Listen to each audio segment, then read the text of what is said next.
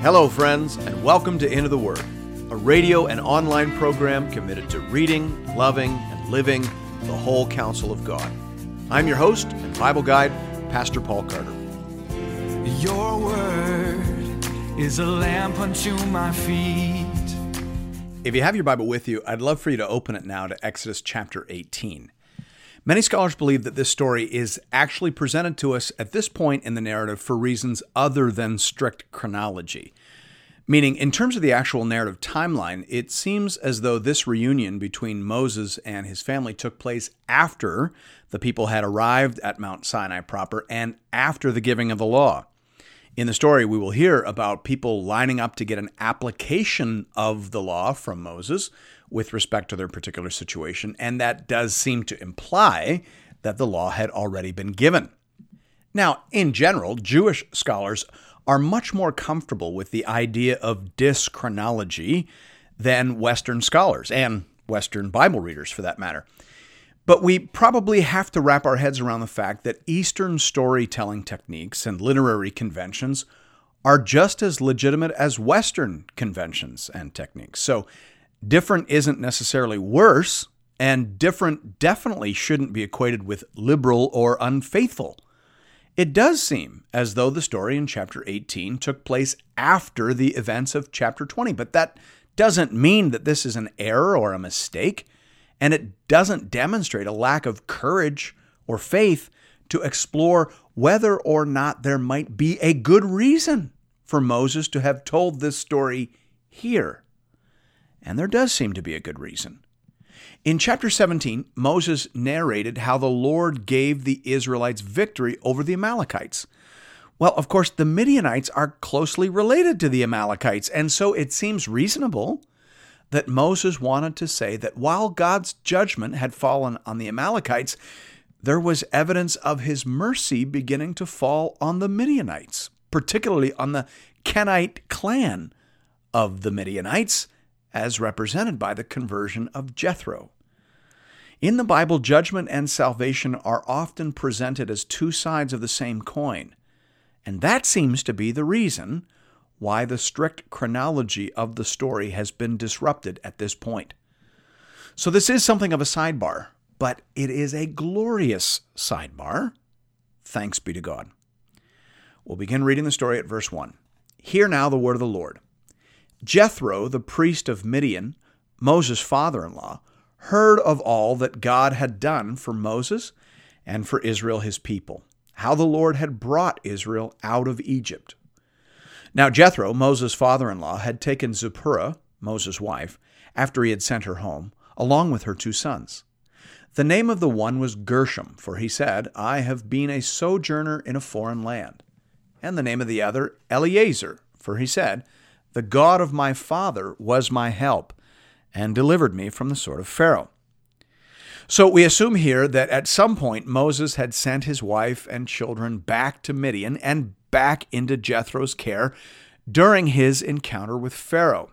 We know that he initially brought them from Midian to Egypt because the Bible tells us that in Exodus 4:20. It says, So Moses took his wife and his sons and had them ride on a donkey and went back to the land of Egypt. Closed quote. Now, many commentators assume that they only traveled with him as far as the border of Egypt, and then at that point, knowing the dangers that lay ahead, he very wisely sent them home and arranged with Jethro to have him bring them back to him once they had arrived at Sinai. All of that seems perfectly logical. And of course, it is a reminder that there is a lot more going on than is told to us. Any writer understands that difficult selections have to be made when putting a story together, and an awful lot of good material gets left on the cutting room floor. The book of Exodus is not a biography of Moses. It is a story of how God works to save and sanctify his people.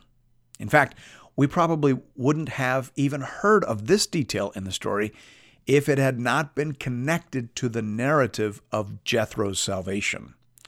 Moses is very sparing when it comes to personal details. We pick up the story at verse 5. Jethro, Moses' father-in-law, came with his sons and his wife to Moses in the wilderness, where he was encamped at the mountain of God. And when he sent word to Moses, I, your father-in-law Jethro, am coming to you with your wife and her 2 sons with her, Moses went out to meet his father-in-law and bowed down and kissed him. And they asked each other of their welfare and went into the tent.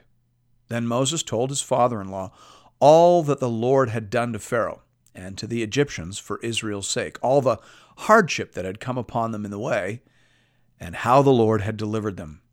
And Jethro rejoiced for all the good that the Lord had done to Israel, in that he had delivered them out of the hand of the Egyptians. Jethro said, Blessed be the Lord, who has delivered you out of the hand of the Egyptians and out of the hand of Pharaoh, and has delivered the people from under the hand of the Egyptians. Now I know that the Lord is greater than all gods, because in this affair they dealt arrogantly with the people. And Jethro, Moses' father-in-law, brought a burnt offering and sacrifices to God, and Aaron came with all the elders of Israel to eat bread with Moses' father-in-law before God. Now, this is generally understood as an important conversion story. That's why it is here. Jethro was the high priest of Midian. Thus, conversion to the worship of Yahweh is a matter of some note. Douglas Stewart says here, commenting on Jethro's speech in verses 10 to 11, an advocate of whatever faith the Midianites espoused, he reversed course and became a Yahwist upon seeing the entire nation of Israel free from the bondage of Egypt and brought safe by Moses to Sinai, just as Moses had earlier told him Yahweh had predicted. The recent deliverance from the Amalekites must have had a powerful influence on Jethro's thinking as well, since he would have been fully familiar with their fighting abilities. The stories of the plagues and the Red Sea deliverance would also have surely impressed him. Closed quote. That is a very useful description of what is going on here. Jethro has seen and heard of the saving work of God, and he has now, through faith and confession, united himself with this redeeming God. That's a pretty decent description of how people get saved, how a person converts, Old Testament and New. In the New Testament, obviously, we're responding to a different work of redemption, but the process is essentially the same. Jethro heard, Jethro believed, and Jethro was saved, thanks be to God. We pick up the story at verse 13. The next day Moses sat to judge the people, and the people stood around Moses from morning till evening.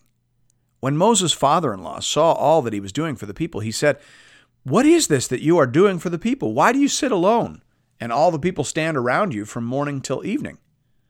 And Moses said to his father-in-law, Because the people come to me to inquire of God. And when they have a dispute, they come to me, and I decide between one person and another. And I make them know the statutes of God and his laws. Moses' father-in-law said to him, What you are doing is not good. You and the people with you will certainly wear yourselves out, for the thing is too heavy for you. You are not able to do it alone. Now, obey my voice, I will give you advice, and God be with you. You shall represent the people before God, and bring their cases to God, and you shall warn them about the statutes and the laws, and make them know the way in which they must walk and what they must do. Moreover, look for able men from all the people, men who fear God, who are trustworthy and hate a bribe, and place such men over the people as chiefs of thousands, of hundreds, of fifties, and of tens, and let them judge the people at all times. Every great matter they shall bring to you, but any small matter they shall decide themselves. So it will be easier for you, and they will bear the burden with you. If you do this, God will direct you. You will be able to endure, and all this people also will go to their place in peace. So the situation here seems to be that people were coming to Moses to have their disputes adjudicated. Moses was the lawgiver and Moses was the prophet, and so everybody wanted to speak to Moses. But because Moses was just one man, the process was predictably bogging down. And that wasn't good. That wasn't just. As William Gladstone famously said, justice delayed is justice denied.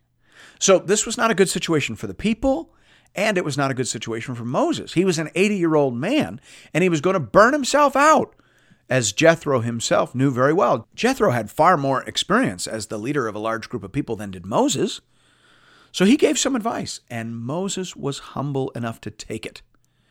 And what resulted was really one of the most significant developments in human history, literally. Nahum Sarna says here, it seems that Moses bypasses the existing power structure. The elders, who usually exercise judicial functions in a tribal patriarchal society, are, surprisingly, not mentioned. In fact, the tribal divisions are wholly ignored in the appointments to this new judiciary. The restructuring creates a centralized, supra-tribal system, closed quote. There was nothing quite like this in the ancient world, and it became the basis for our modern-day belief in an independent judiciary. That's what this is. Moses bypasses the tribal patriarchal structures. These judges are not the clan chiefs. They are independent of tribal loyalty and thus more likely to render just and fair decisions based on the law. Moses will continue to hear the most difficult cases. He will be the court of last appeal, what in many countries now is called the Supreme Court. But all lesser cases will be heard by independent justices in the lower courts. That is quite remarkable. And the fact that the idea came from a Midianite convert is part of the glory. The church has always been enriched by the fair and full inclusion of the nations. Thanks be to God. We pick up the story at verse 24. So Moses listened to the voice of his father-in-law and did all that he had said. Moses chose able men out of all Israel and made them heads over the people, chiefs of thousands, of hundreds, of fifties, and of tens. And they judged the people at all times. Any hard case they brought to Moses, but any small matter they decided themselves. Then Moses let his father-in-law depart, and he went away to his own country.